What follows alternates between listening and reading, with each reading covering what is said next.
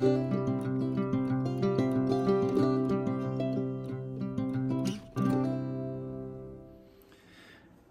folks, I'm Pastor Eric Tritten from Gloria Dei Lutheran Church in Hudson, Ohio, and this is a weekly word.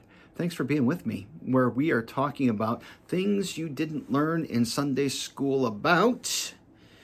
And depending upon what denomination you grew up in, you might feel like you know a lot about this person, or you might feel like you only know a little bit about this person that you definitely learned about in Sunday school. And if you didn't learn about her in Sunday school, you certainly heard about her in church, and that's Mary, as in Mary, the mother of our Lord, also known as the Virgin Mary. She is an important person in the story of salvation. She's central to the story. She's part of all four Gospels. She's also talked about in the book of Acts.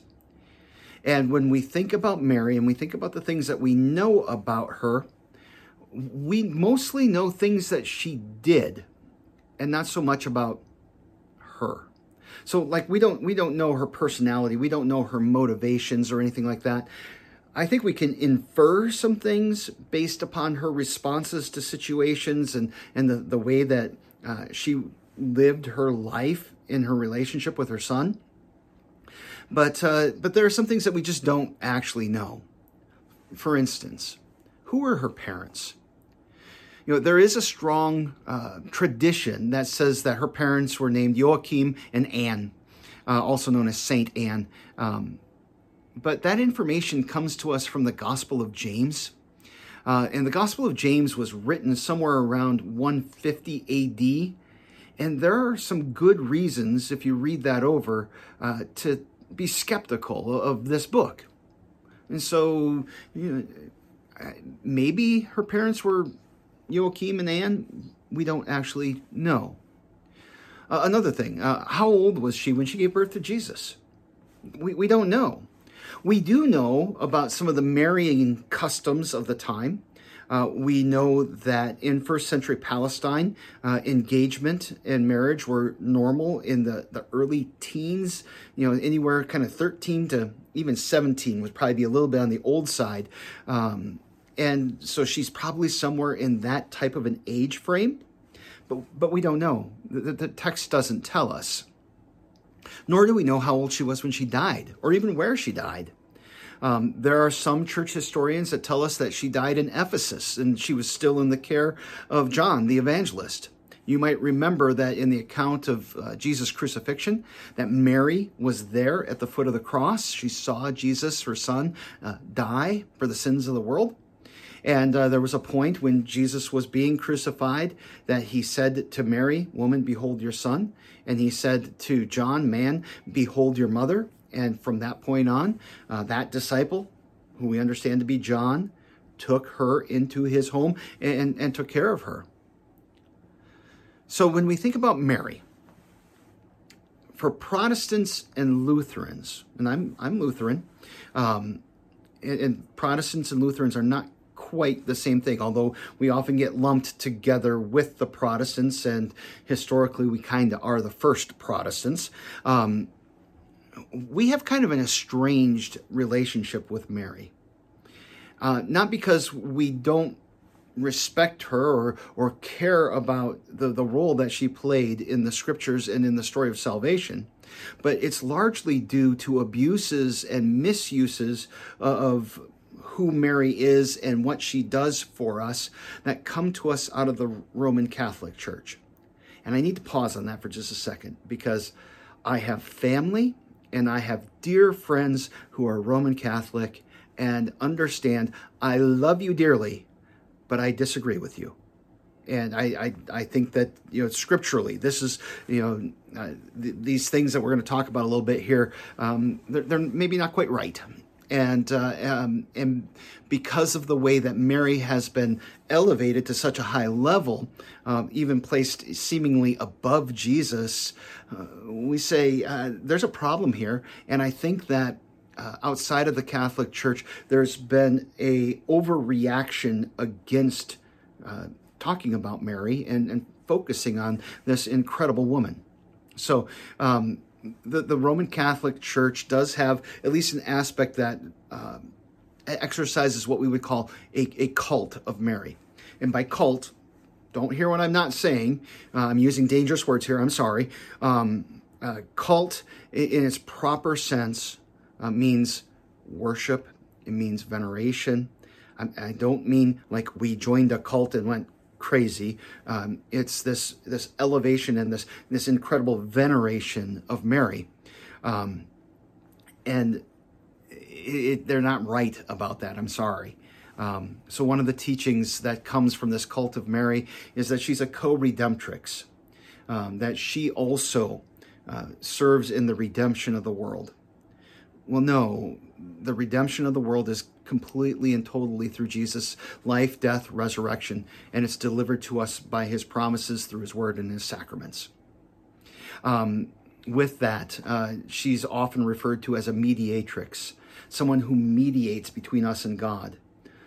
Well, no, there's only one mediator between God and man, and that's Jesus, the God-man, the one who took our sins upon himself, and he died in our place in order to save us and to redeem us.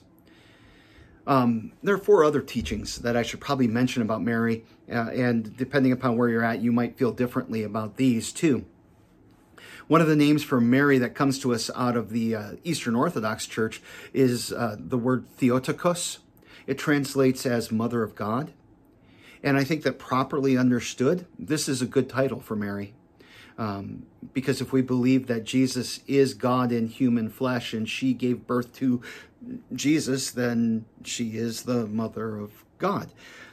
Now, you might see already where there's a problem here, because God is eternal. We're not saying that she is the mother of God the Father or the Holy Spirit, but God was incarnate, became human, and she is the person that he used to bring that life into this world.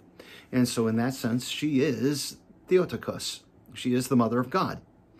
Another teaching about her is the perpetual virginity of Mary.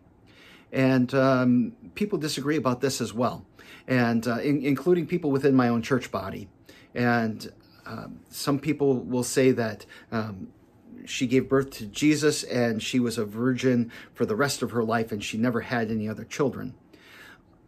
My understanding of the text would help me to think that she did have other children. But others, when it reads about brothers and sisters, they understand that to be close relatives, maybe cousins. And there is a strong tradition for this. But I also think that that tradition is heavily influenced by that Gospel of James that I mentioned before. So even though I understand there are some wonderful saints who went before us, including Martin Luther, who held the perpetual virginity of Mary, I don't. I think that he had brothers and sisters and that Mary had other children after he was born. That just seems very natural to me. But you're welcome to disagree with me. The Immaculate Conception. Now, when I speak of the Immaculate Conception, sometimes they're like, well, you're talking about the virgin birth. I believe in the virgin birth. But there is another teaching, again, from the Gospel of James, that's held by the Roman Catholic Church, that Mary herself was immaculately conceived without sin. And I do not hold that belief. I do not think that matches the Scriptures. Mary was a woman of faith, and she was righteous in the sight of God because of faith and because of his mercy and his forgiveness that's given to her, but she was not born without sin. Along with that, there's a teaching of Mary being assumed into heaven when she didn't die. She was brought up into heaven like Enoch or like Elijah, and I find that to be very doubtful as well. I don't see the evidence for that. It's certainly not in the Scriptures, and so I don't hold that teaching either. But as I've said, Mary was an amazing woman of faith. I think about when Gabriel came to her and said, hail, full of grace, and God has a special purpose for you. He has a special plan for you, that you're going to conceive and give birth to the Savior of the world. And she's like, okay, I'm down with that. Well, actually, it sounded more like, I'm the Lord's handmaiden. Let it be to me as you have said. I look at those words and I see incredible courage, incredible obedience, and I believe that flowed from her faith and her trust in God's promises. And I think that she should serve as an example to us today, to all Christians, male and female. She's an example of obedience, as I mentioned just a moment ago. But notice that as these moments of salvation took place, especially early in the Gospel of Luke, it talks about her pondering these things in her heart. That's a form of meditation. And I think it's good for us to meditate upon God's word and his promises and the things that he has done and the things that he is doing in our lives. Mary also suffered for the sake of the gospel. When she saw Simeon in the temple when when Jesus was a little baby, he says, a sword will pierce your own soul too. And I got to think that when she stood at the foot of the cross, that a sword did pierce her soul. And that was an absolutely heartbreaking moment for her and incredibly painful. And she did suffer, she suffered childbirth. She suffered alienation from her son because she didn't understand in his ministry. At one point, she and his brothers came to collect him because they thought he was out of his mind. How hard and frustrating must that have been for her? Mary was found at the cross. And that's an important thing for us too, to be found at the cross, to be found where Jesus wins salvation for us. And Mary's found in church too. And by that I mean when we read the gospel, or when we read the book of Acts, we find her gathered with the other believers, with the apostles, in prayer, in worship.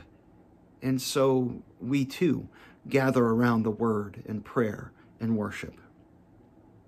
Mary's a very important woman. She bore Jesus into the world, and eternal honor is hers for this very important work. She gave her body, she gave her life in order to bring salvation to us, to be God's vessel to bring God's salvation to us. But even as I say that, once again, I see Mary as an example for us, because we bear Jesus. That's what the name Christian means, little Christ, a bearer of Christ. And it is a privilege for each of us as well. And it's an important work too, to bear Jesus into the world. Yeah, she did it in a very much more biological way than what we're talking about here. But we do well to follow her example and to bring Jesus forth into our lives, to speak of him, to share the hope that we have because he has come into the world and brought us salvation. And we do well to follow Mary in this way too. Her example of where to place our trust, where to place our faith. We place our faith and trust in God, particularly, especially in her Son, Jesus, our Lord and Savior. So, hey, I hope you learned something about Mary today, and I hope that this has been a blessing for you. And if it is, like it and share it. If you're offended by it, sorry. Love you. God's blessings to all of you, and I hope that you will come back and spend some time with me next week again. Peace.